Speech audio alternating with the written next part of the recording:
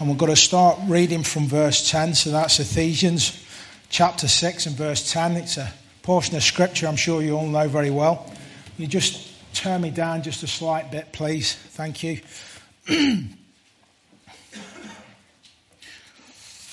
I've entitled this message this morning, "It's Time to Pick Up Your Shield." And I think we all know what that is. It's the shield of faith. So we'll just read a few portions of scripture from the Lord's word. Ephesians 6 and verse 10. And it says this: "Finally, my brethren, be strong in the Lord and in the power of his might. Put on the whole armour of God, that ye may be able to stand against the wiles of the devil. For we wrestle not against flesh and blood, but against principalities, against powers, against the rulers of darkness of this world, against spiritual wickedness in high places. Wherefore take unto you the whole armour of God, that ye may be able to withstand the evil day, and having done all to stand." Now let your eye run down to verse 16, please. And it says, "Above all, taking the shield of faith, wherewith ye shall be able to quench all the fiery darts of the wicked." Let's bow in a word of prayer. Jesus. Heavenly Father and Lord Jesus Christ, Lord, I come, Lord, humbly before you this morning. Lord, and I just pray that your Spirit would just have its way in every single word, Lord. Lord, that your Spirit would just move and it would touch, because, Lord, I am but a man. But, Lord Jesus, we know each and every one of us that are in Christ, we can do all things because of you that dwells within us. So, Lord, I just pray, Lord, guide me through your scriptures. Lead me in what to say, Lord. Lord, that the words of life may fall from these clay lips and touch your people this morning. In Jesus' precious name, amen. You'll notice Paul has written this letter to the Ephesian church. I suppose in some ways it was a young church. And he was trying to get across to them the importance of just being in the faith of the Lord. Now, you'll know something. He's talking to believers. So obviously the faith that he's talking about is not a saving faith, but he's talking about a building of that faith from their salvation. So he's trying to get them to build on what they have already. And you'll notice even as we go along, Paul is constantly trying to build these people up. He's constantly trying to get them to grow in the Lord, so they can get to grow in the Lord, so they can walk in what the Lord has for them. And you'll find that Paul does that all the time in his letters. He's trying to encourage a growth in Christians, in those that are newly saved. But you'll notice something. He talks about the shield of faith. And there's something you'll always notice. It says it quenches all the fiery darts of the wicked, not just some. So that shows you how important faith is. That just shows you. But if we were just to break down quickly the few verses from verse 10 to 13, you will see Paul directs us when he says, "Finally, brethren, be strong in the Lord." So he talks in his strength. He's talking, be strong in his strength, not in your own. And then 11 to 12, he sort of gives us the tactics or what we're going to come up against. And then in verse 13, he tells us what to do to be able to stand in that day when the wicked one will come. But we find more today than ever, what does the church operate in? To be honest with you, if it's not faith, then it's fear. Because that's the opposite of faith. And more than ever, I think it comes down to when you hear people say, well, and I understand this, but I hear so many times people say, well, I couldn't do that. I can't do this. You know, I can't witness to people, or I can't pray.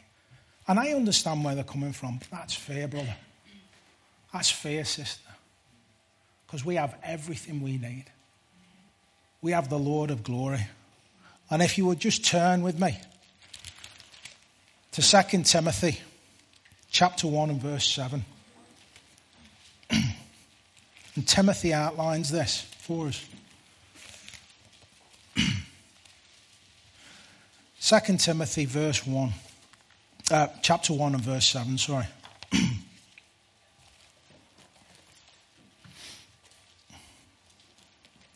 And it says this, for God hath not given us the spirit of fear, but of power and of love and of a sound mind. You see, that word fear in the Greek is dielia. And it means a fearfulness, but it means to come under a bondage. That's what it means. It means to come under a bondage. But we have freedom, because that's what Christ came to give us. Yeah. And then this word power is a dunamis power. It's dunamis in the Greek, but it's an explosive power. So this is the power of a government or commands which must be submitted by others and obeyed. The ability and the strength with which one is endued or possesses. This is what this means. And then when we look at sound mind, a sound mind means the idea of control. In the Greek, I'm going to try and pronounce the word, it's sophonismos. But it gives the idea of a control or a clear understanding and a sound judgment. So when we look at this, we have, as Timothy says in chapter 1 of verse 7, we have the complete ability to think, to speak, and to act in accordance to the Word of God. There's no hindrance when we come to Christ. So we have all the ingredients we need to walk in what the Lord has for us, to act in that way. But you see, the thing is, the greatest gift that was ever given to the world was salvation. But we forget the greatest gift that was ever given to the church was the Holy Spirit. And you see, a lot of times, the Lord has given us so much, and yet we embrace so little. And that is one of the biggest problems we have in the church today. We don't embrace what the Lord has given us. So if we were to lay a bit of a foundation, if you like, for faith, we may say, what is faith? Well, in Hebrews 11 and 1, it tells us, now faith is the substance of things hoped for and the evidence of things not seen.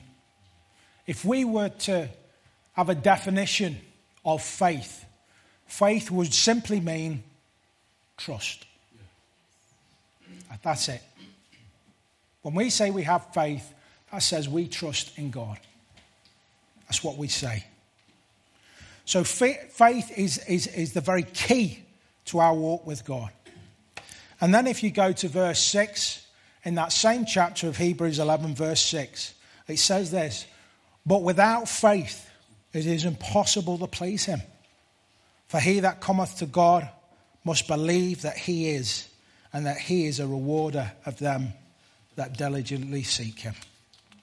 You see, it's our faith that sets us apart from the world. And when you look throughout the Bible, you'll see some of the greatest promises that was ever given to men and to women was by they exercised their faith or their trust in their God. You look at Abraham, you even look at Job. They trusted in God. But faith is probably one of the hardest things to obtain. And I'm just being honest. It's not a magical substance. Faith simply comes through experience. It comes from hardship. It comes from a life lived before the Lord Jesus Christ.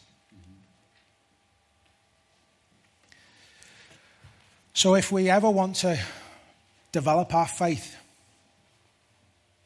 what must we do? Well, the first thing we must do, and Paul actually tells us this in Ephesians 6 and 10, the first thing we must do is to start to die to ourselves and rely on his strength. It's the first thing we do. So when we look back at Ephesians 6 and 10, it says, finally, my brethren, be strong in the Lord and in the power of his might. To be strong in the Greek is endunimo. And it means to be strong, to be endued with strength, to be bold. But listen to this, to be in union with the Lord. And then when you go along in the verse, there's a word power there. And this word is a word in the Greek called kraktos. And this means a mighty deed or a work of power. And then when you go a bit more in this verse, you come to the word might. And this is exousios, to extend one's ability or the ability to extend influence. So if we were to get a summary of this verse that Paul gives us in Ephesians 6 and 10, it would go something like this in the Greek. This is how it would maybe flow. To be endued with strength by the union of us with the Lord, because of his mighty work, we now have the ability to extend his influence. That's exactly what we have. That's exactly what we do to rely on him. We have to rely on him. So if you go to Galatians 2 and 20,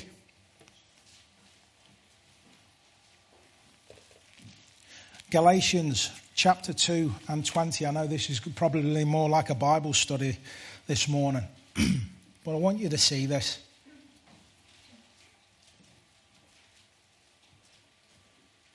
And it says, I am crucified with Christ. Nevertheless I live, yet not I, but Christ liveth in me. And the life which I now live in the flesh, I live by the faith of the Son of God, who loved me and gave himself for me. Paul gives us a perfect illustration of his life and him dying to himself, and now it's Christ who lives in him. We have to remember on that Damascus road, there was this man called Saul, the Pharisee, who was zealous for arresting the Christians at that time. But then he came to meet the Lord.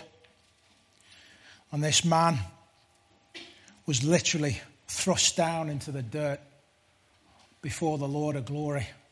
And in that moment, he was no longer Saul, he died. But he became the Apostle Paul. And this is exactly what Paul is trying to get across. Paul then decided that he was going to trust in the Lord. Paul, if you have a look on that Damascus Road experience, it says he went away. He got out of the way for a good while. And I tell you what he did, he got alone with the Lord. He got alone with the scriptures. Said, right, Lord, show me. And in that moment, Paul was building on what the Lord had done on him in Damascus, on that Damascus Road. We see this very principle, almost one of the first things when we come into the New Testament with John the Baptist. John the Baptist actually says in John 3 and 30, he must increase, but I must decrease. John's saying exactly the same thing. I've got to die, and he's got to rise up in me.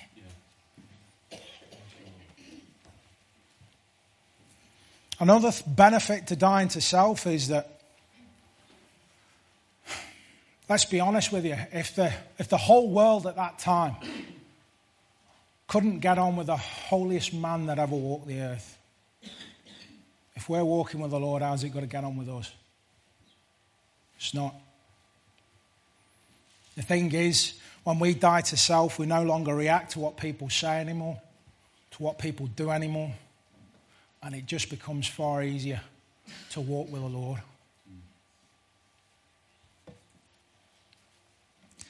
We have to get to that place where the Lord's our source. We have to get to that place where we understand that he died on the cross, and that if heaven gave its very best, how much more has he got to look after us if that's the price that it took to pay our debt? You see, because when we get it in our minds that we no longer have to rely on the world anymore, that's when true freedom starts to come into a Christian's life. And we know it's Christ that we rely on, and Christ alone. And even the psalmist says in Psalm 35 and verse 25, he says, I have been young and now I'm old, yet I have not seen the righteous forsaken, neither his seed begging for bread. The Lord will always provide for his people. He will always provide for his work. Just remember that. And another verse here is 1 John 4 and 18. And this is beautiful. There is no fear in love, but perfect love casteth out fear, because fear hath torment, and he that feareth is not made perfect in love. And this is exactly what Paul is speaking about. When you know the love of God, when you know the love of your Saviour, you do not fear anything. Even as the pastor said this morning, you don't even fear death, because you know where you're going. You know who your Saviour is. You know who your provider is. You know who your healer is. He is everything to us. There's no fear in that. So the question is, how do we die? How do we decrease? How do we build faith? It's quite funny, actually. I heard a preacher one time once say, he says, you see, dying's not the problem, it's the staying dead. That's true. But in Romans 12 and 2, it says this, and be not conformed to this world, but be ye transformed. Listen to this. By the renewing of your mind. That's key. That ye may prove what is that good and acceptable and perfect will of God. You see, the fundamental thing to walking in faith is our mind. Because that's where we make our conscious decisions of what we're going to do, how we're going to act. You see, so it's our mind. It's the condition of the mind. And the renewing of the mind is basically just changing the way that we think. It's bringing our line of thought in line with the Word of God. In Romans 10 and 17, it tells us how to build our faith, because it says, so then faith come by hearing, and hearing by the Word of God. So then we know that it's essential to build faith. It's essential to read. It's essential to understand the Word of God. But I'll tell you something. Something's been getting in the way of that with the church these past few years. And it's been increasing and increasing. And I'll tell you something. There's a real hidden agenda in it. And that's the TV and the internet. Because we don't realise it. But you see that telly, you see that internet, it is spewing out fear. And that's what it does. Because you see, whenever you look at it, you have these programs or even these soaps and that, and they make things a bit funny and everything. But you have a look. There's also a lifestyle in all of that. Especially with this LGBT community and everything else. There's all this lifestyle to it, and people say, it's just a laugh, isn't it? No, there's an agenda there. And it's to make you accept that which is not acceptable unto God. That's what it is. Even when the internet, even when the news, we hear it even now. I know we keep mentioning it, but even with the Brexit and all that, all the lies that have been spoken And they're meant to be telling us the news. It's no longer news. It's an opinion. But it breeds fear. And that's what they're doing. And this is why the church as a whole now operates in fear and not in faith. The magnitude of what they used to move in and the Holy Spirit and the power of God is now diminished because of this fear that has been constantly put out there. You have a look before there was any tellies and everything else. You have a look how the church used to move. Boy, they had faith. You could see the way they used to preach. I mean, even like the likes of, there was an old Baptist preacher called Mordecai Ham in the Prohibition area. He used to preach against all the breweries and all that, and he used to stand outside and he would preach, and there were people throw stuff at him, and they would do all sorts to him.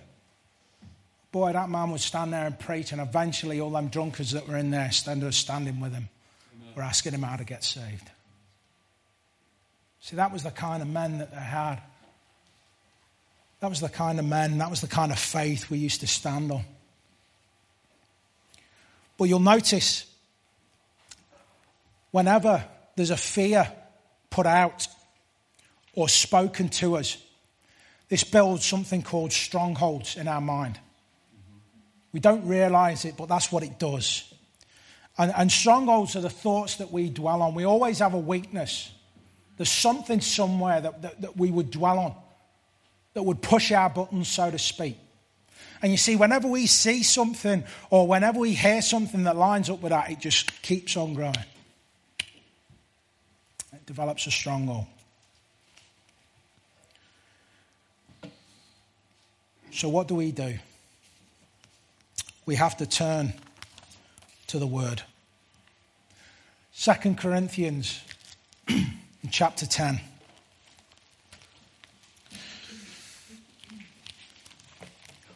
Paul outlines this for us here.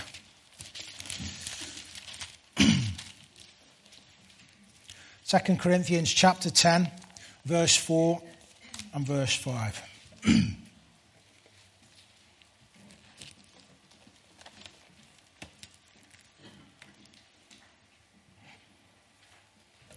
Hang on a minute. Let me have a look. Yes, 2 Corinthians 10, verse 4 and verse 5, and it says this. For the weapons of our warfare are not carnal, but mighty through God to the pulling down of strongholds, casting down imaginations and every high thing that exalts itself against the knowledge of God, bringing into captivity every thought to the obedience of Christ. So the Greek word for weapons here is hopolon, and it means a tool or a weapon or an instrument, but it's funny actually because it's actually a singular. It's not a plural there, it's a singular, funny enough. I was looking at this and really getting into the Greek of this. And I noticed something, there's only one offensive weapon in the armour, and that's the sword of the Spirit, which is the Word of God. So we get in verse 5, it says the casting down of imaginations in the Greek is kathero, and this means reasonings or assumptions. So it's what we assume without knowing actually what is actually right. When we make an assumption, and this is usually where the biggest fear comes in to us, is when we assume something's got to be like this, or we assume something, how bad something is going to be. But usually, like, we build up a fear in our minds of something, but it's usually never that bad when we actually go to do it. It's like I have a real fear of hoovering. It's never that bad when I actually do it, you know.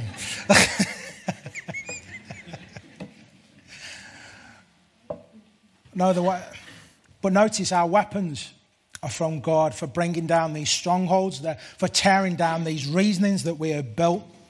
And this is the renewing of the mind. And this is when we can start to accept more of the Word of God in our lives, is when we start to tear these down. Because we start reading the Word. We start to tear them down, and then what we do when we get into the Word, when we read it, when we study it, I'm not just on about, like, I know there's people that can read the Bible cover to cover, maybe, I don't know, 20 times 40 times a year, something like that. I can't do that. Because you see, if I look over a chapter, if I look even over a scripture, I have to understand what it means. I can't just glide over it. Because you know what? The stuff that works for me in this word only works when I understand it. I could read 50 chapters in a day, but it wouldn't mean anything to me. I have to study, I have to understand what it means, because then it gets in here. And that's when I can use it, because I know it. That's what Paul's talking about. In 2 Corinthians 5 and 7, he says we walk by faith and not by sight. Now what he's saying here, he says you can look at the world and everything around it. But no, you walk by what you know is to be true, which is the word of God. It doesn't matter. Anything can come against you. Anybody can say anything to you, but you know that this is truth. And that's what we walk out in our lives. You see, nobody wants you to have faith. This world certainly doesn't want you to have faith. Because there's a reason for it. Because faith stands. Faith doesn't lie down. Faith isn't walked all over. But faith stands up for what they believe in. Why does it stand? Because of the love of God. And you see people, especially in churches, that talk about love. They haven't got a clue what love is when they start spewing out a wishy-washy gospel. Well, no, we can't offend people. You know what that is? That's them saying that they love people more than they do God. Because they're not willing to offend people, but they're willing to offend God. And that's never acceptable to the Lord. He's first in everything we do. And that's why nowadays, more than ever, there needs to be a stand in our faith, brother and sister. You see, even when you think of Gideon, the Lord appeared to him, and when you read in the scriptures, I know it says angel, but when you read in the scriptures, you see it says the Lord spoke unto him. Even when you get Gideon and he's cowering there from the Midianites, and he's in this wine press at night time, so nobody sees him because he's trying to gather a bit of food together, because he's terrified of the enemies of God. And there the Lord says to him, faith speaks unto him, arise, O mighty man of valor. You see this man, he was just cowering there. But you know what? Faith didn't see what he was doing. Faith saw what was in him to become. And that's what Jesus Christ sees in each and every one of you. Not where you are now, but the potential of what you can become in him when you put your faith in him. You see, faith also sees, even when you see Elisha, the time in 2 Kings, and his servant comes up to him and says, Elijah, have you not seen the armies that are encompassed us? Have you not seen that we're completely surrounded? And he prays unto God and says, open his eyes. Yeah. Let him see. There's more for us than there is for them. And he sees the heavenly hosts of angels that are surrounded the armies. The biggest one is faith gets tested. That's with Abraham. Abraham, through everything that he did, he left his home. He walked with the Lord. But the one thing he had, his beloved son, Isaac. And God says, I want that. I want that, Abraham. Sacrifice him unto me. And you would think everything Abraham had been through, you would think that would have been enough, wouldn't you? But God tested him one last time. But Abraham was willing to hold nothing back from the Lord. So faith is tested.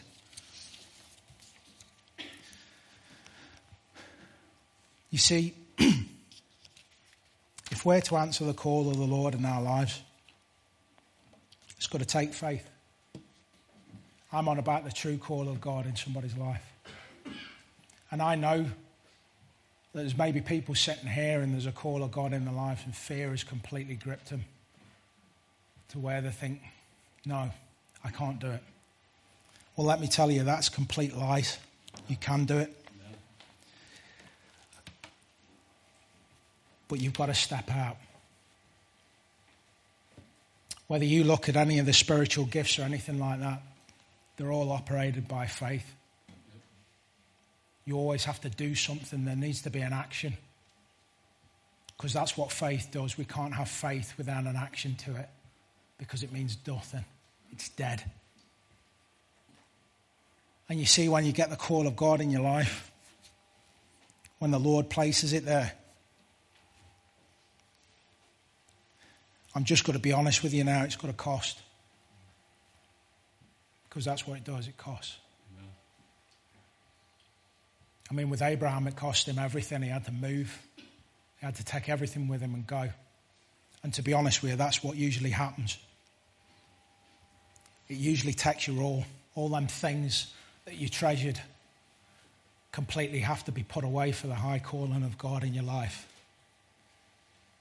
And the reason I'm saying that is because, and I mean this from the bottom of my heart, this place has to be different. This ministry has to be different. Because I am sick and tired of a powerless religion that we have. It makes me sick. I am sick and tired of people just clocking cards. It's time to get real. It's time to get real with our faith. The Lord has me in some desperate situations.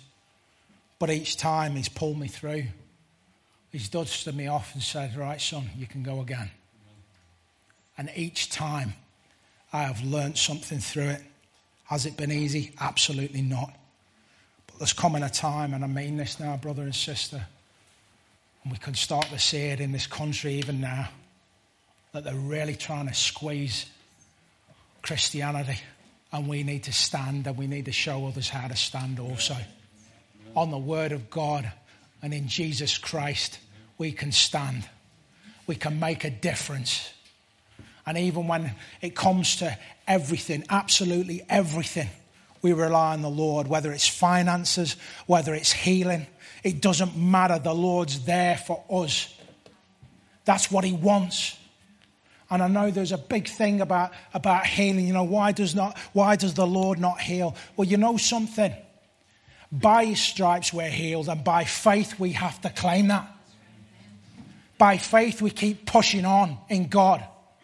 Even when everybody else says, well, no, it's hopeless. No, it's finished. We have to be the one that says, God, I believe your word more than I do them people or what they're saying. Because that's what men and women of faith did. When everybody else around them was saying there was no chance, there was no hope. They were saying there's always hope because he is the blessed hope, our Lord Jesus Christ. I always remember that. I think there was a saying, I hope I get this right. It says, goes something like this. It says, why would you stoop to be a king when you're called to be a missionary? It's so true. If the Lord's called us, why would we stoop to be anything else but what the Lord wants us to be? Hopefully this morning, I hope you got something from that. But that's what the Lord really laid on my heart this morning for you. And thank you for listening, and God bless each and every one of you. Pastor Ken.